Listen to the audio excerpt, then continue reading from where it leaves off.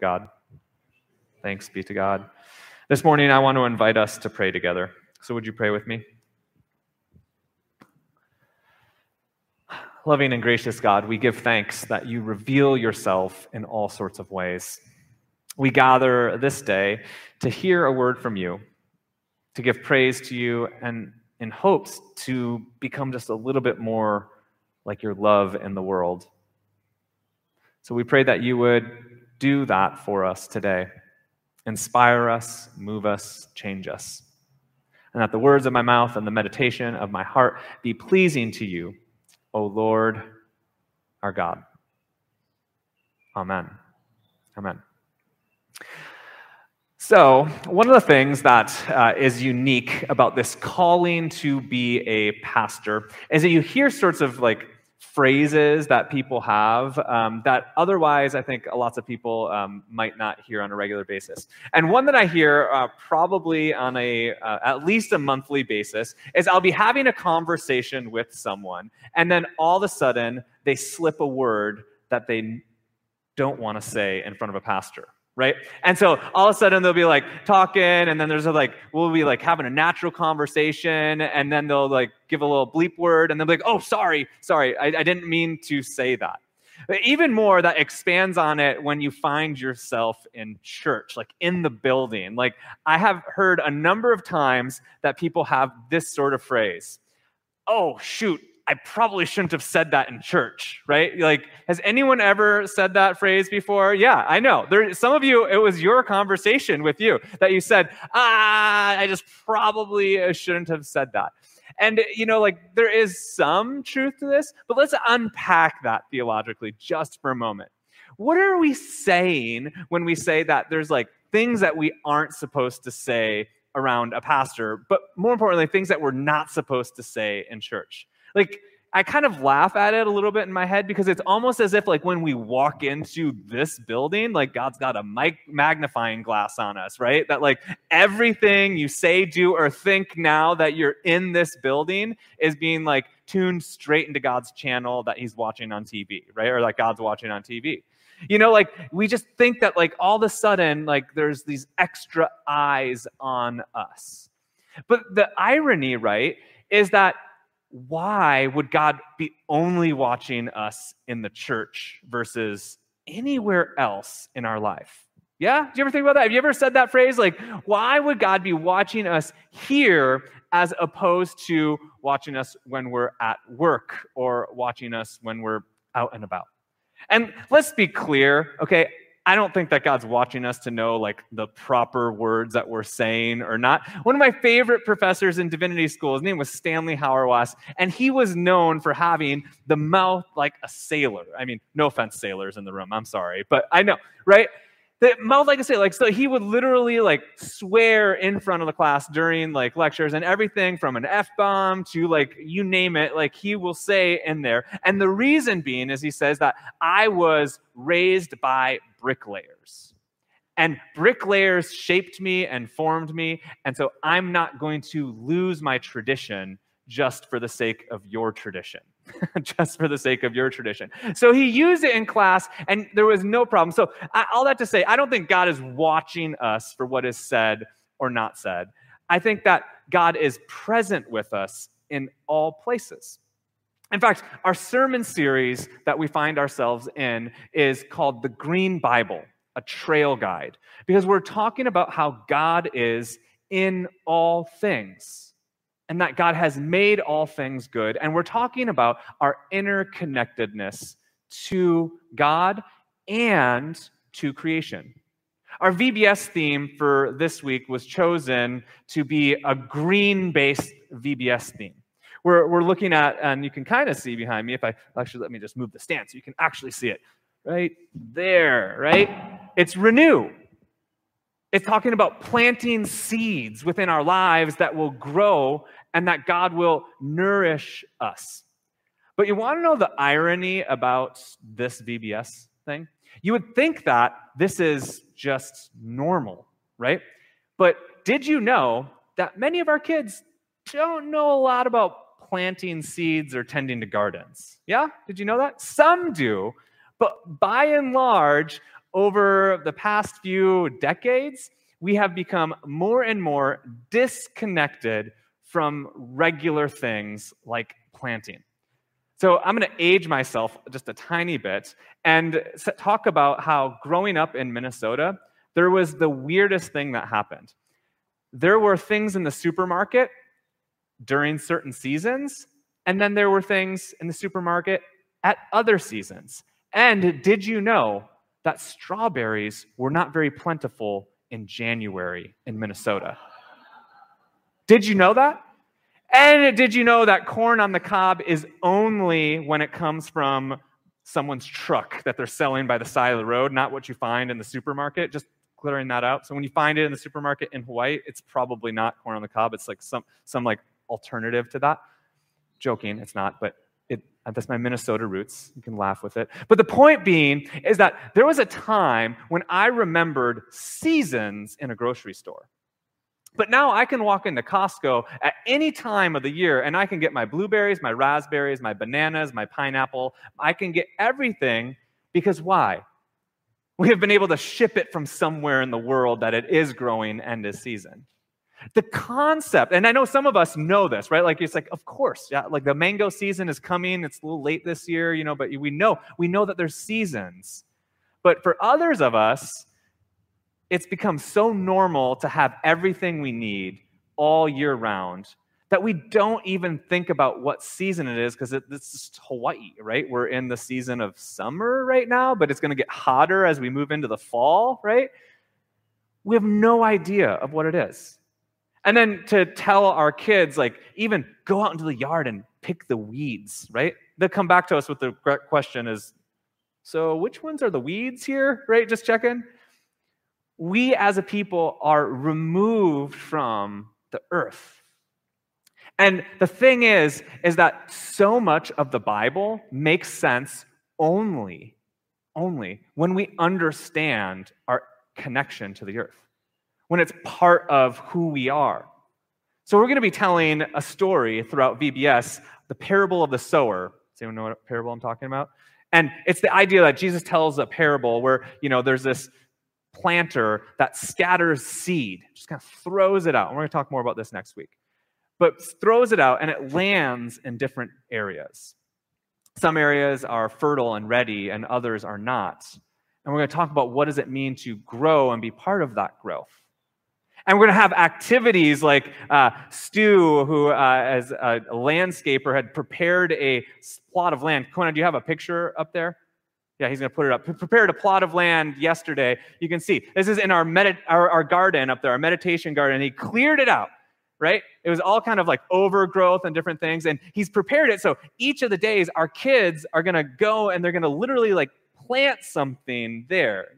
It's curated by his masterful landscape design, so we're looking forward to that. But it's curated so that we have an opportunity to plant and to get them connected to that. We're going to be teaching about that in the classrooms because it's foreign for many of us.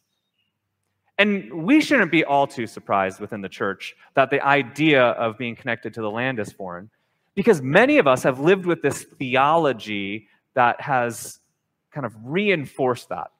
Theology is a fancy word for belief about God.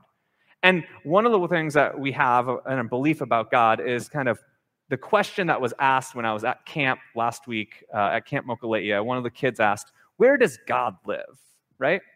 Big question. That's a great question. But the assumption being is that God is kind of out there, right? Somewhere.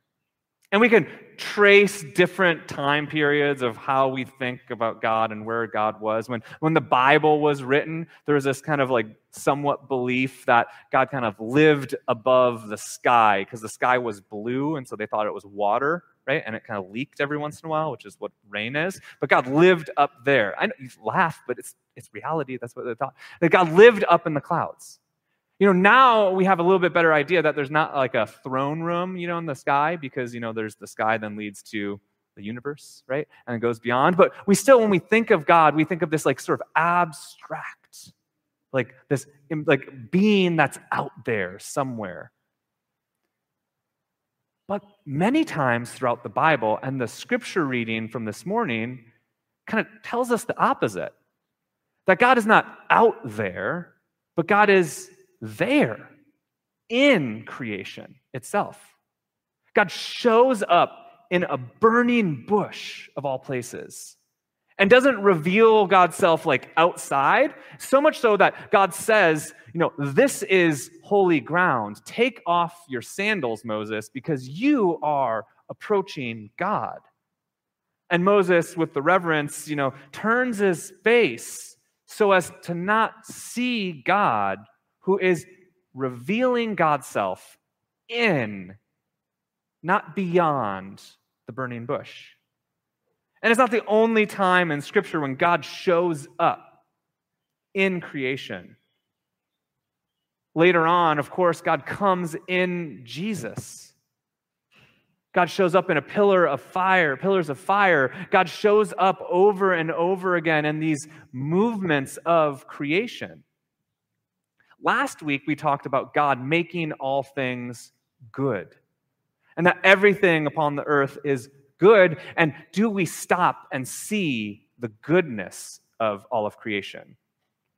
My question today is just kind of a baby step further. Not only do we see all of creation as good, but do we find God in creation?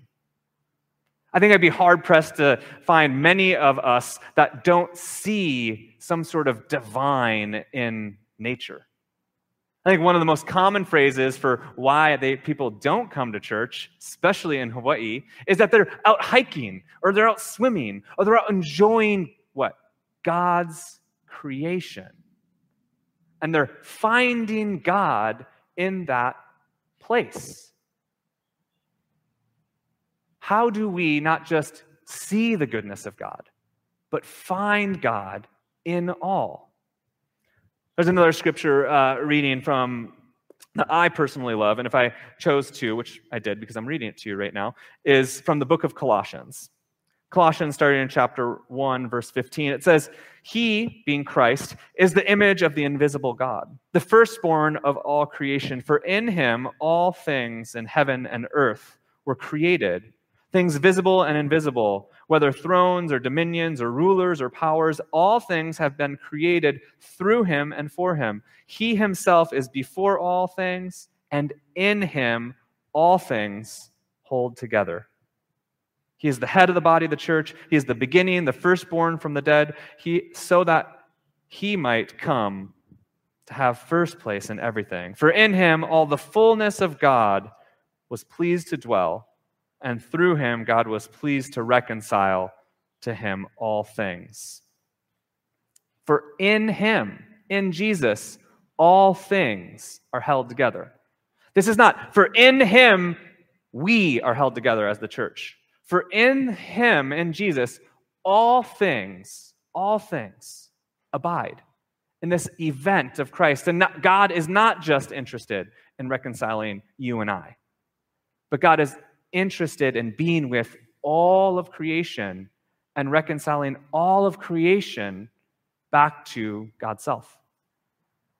And this belief that we have of God being out there doesn't just carry over to just the idea of God, but for many of us, it comes into how we see ourselves and our bodies and the world around us.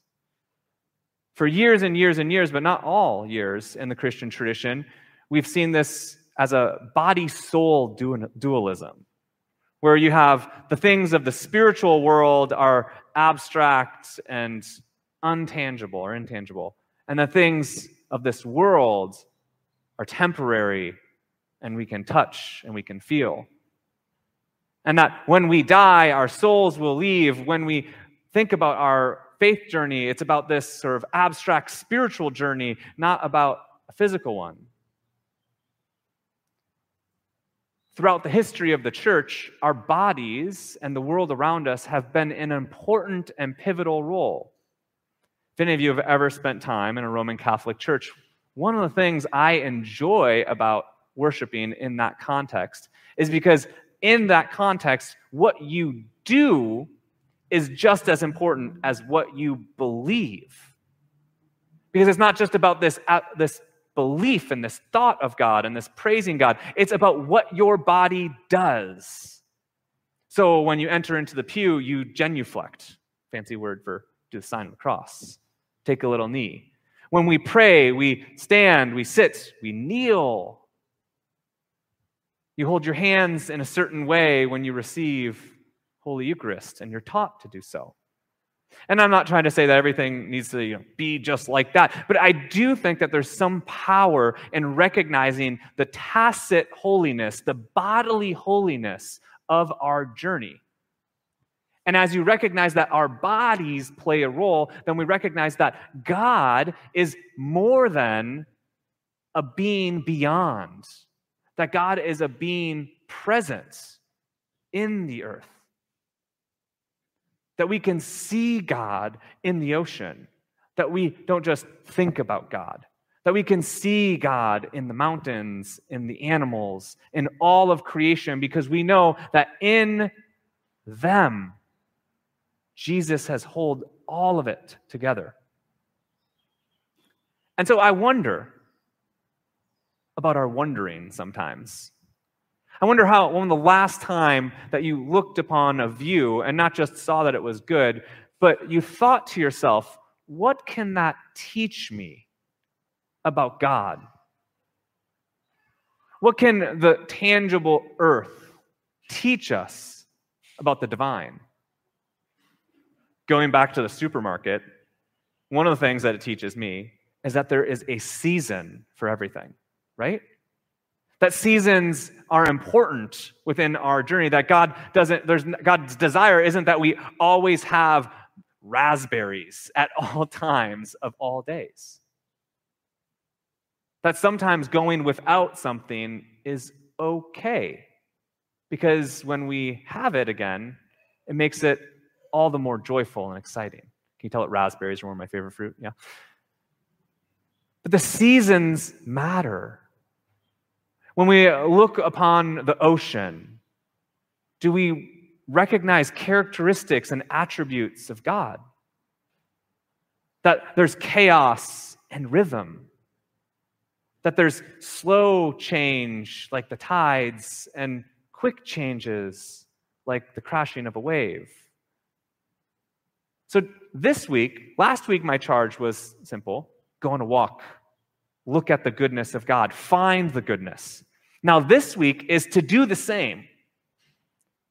But this week, to question with God, to pray, to discuss with friends. What does creation teach us about God? How is God revealing God's self and God's character and God's hopes for us as humanity through the earth? That's one of the things that we're going to be doing this week with VBS. Not just leaving it about planting, but knowing that how we tend for what grows can teach us about God, how God wants us to grow. That sometimes you have to prune in order to keep growing the way that we ought. Simple things that just make sense, that we just kind of pass by. God is in all and through all. And we can find God and the holy in all places. So let's not worry about what we say in all places, but instead let's worry about how we might see the divine wherever we go. And friends, it's easy because we live in Hawaii, and the beauty and the majesty is everywhere around us. So go and find it. In the stars, in the clouds, in the oceans, in the mountains, in the flowers, in the birds. Wherever you look, God is present, looking to reveal God's mysteries to us here and now. I invite you to pray with me.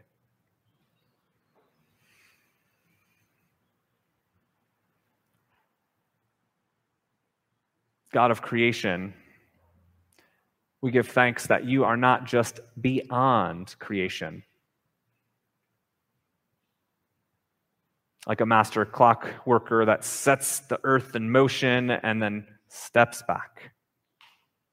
But instead, you come to be in it. You reveal yourself through the burning bush to Moses. You reveal yourself through your Son, Jesus, who is fully God and fully creature, and in whom all the universe finds its being. So help us find you in all the universe. Help us look to see your face in the ocean and the sunset and the stars and the moon. It's in your Son, Jesus' name, we pray. Amen.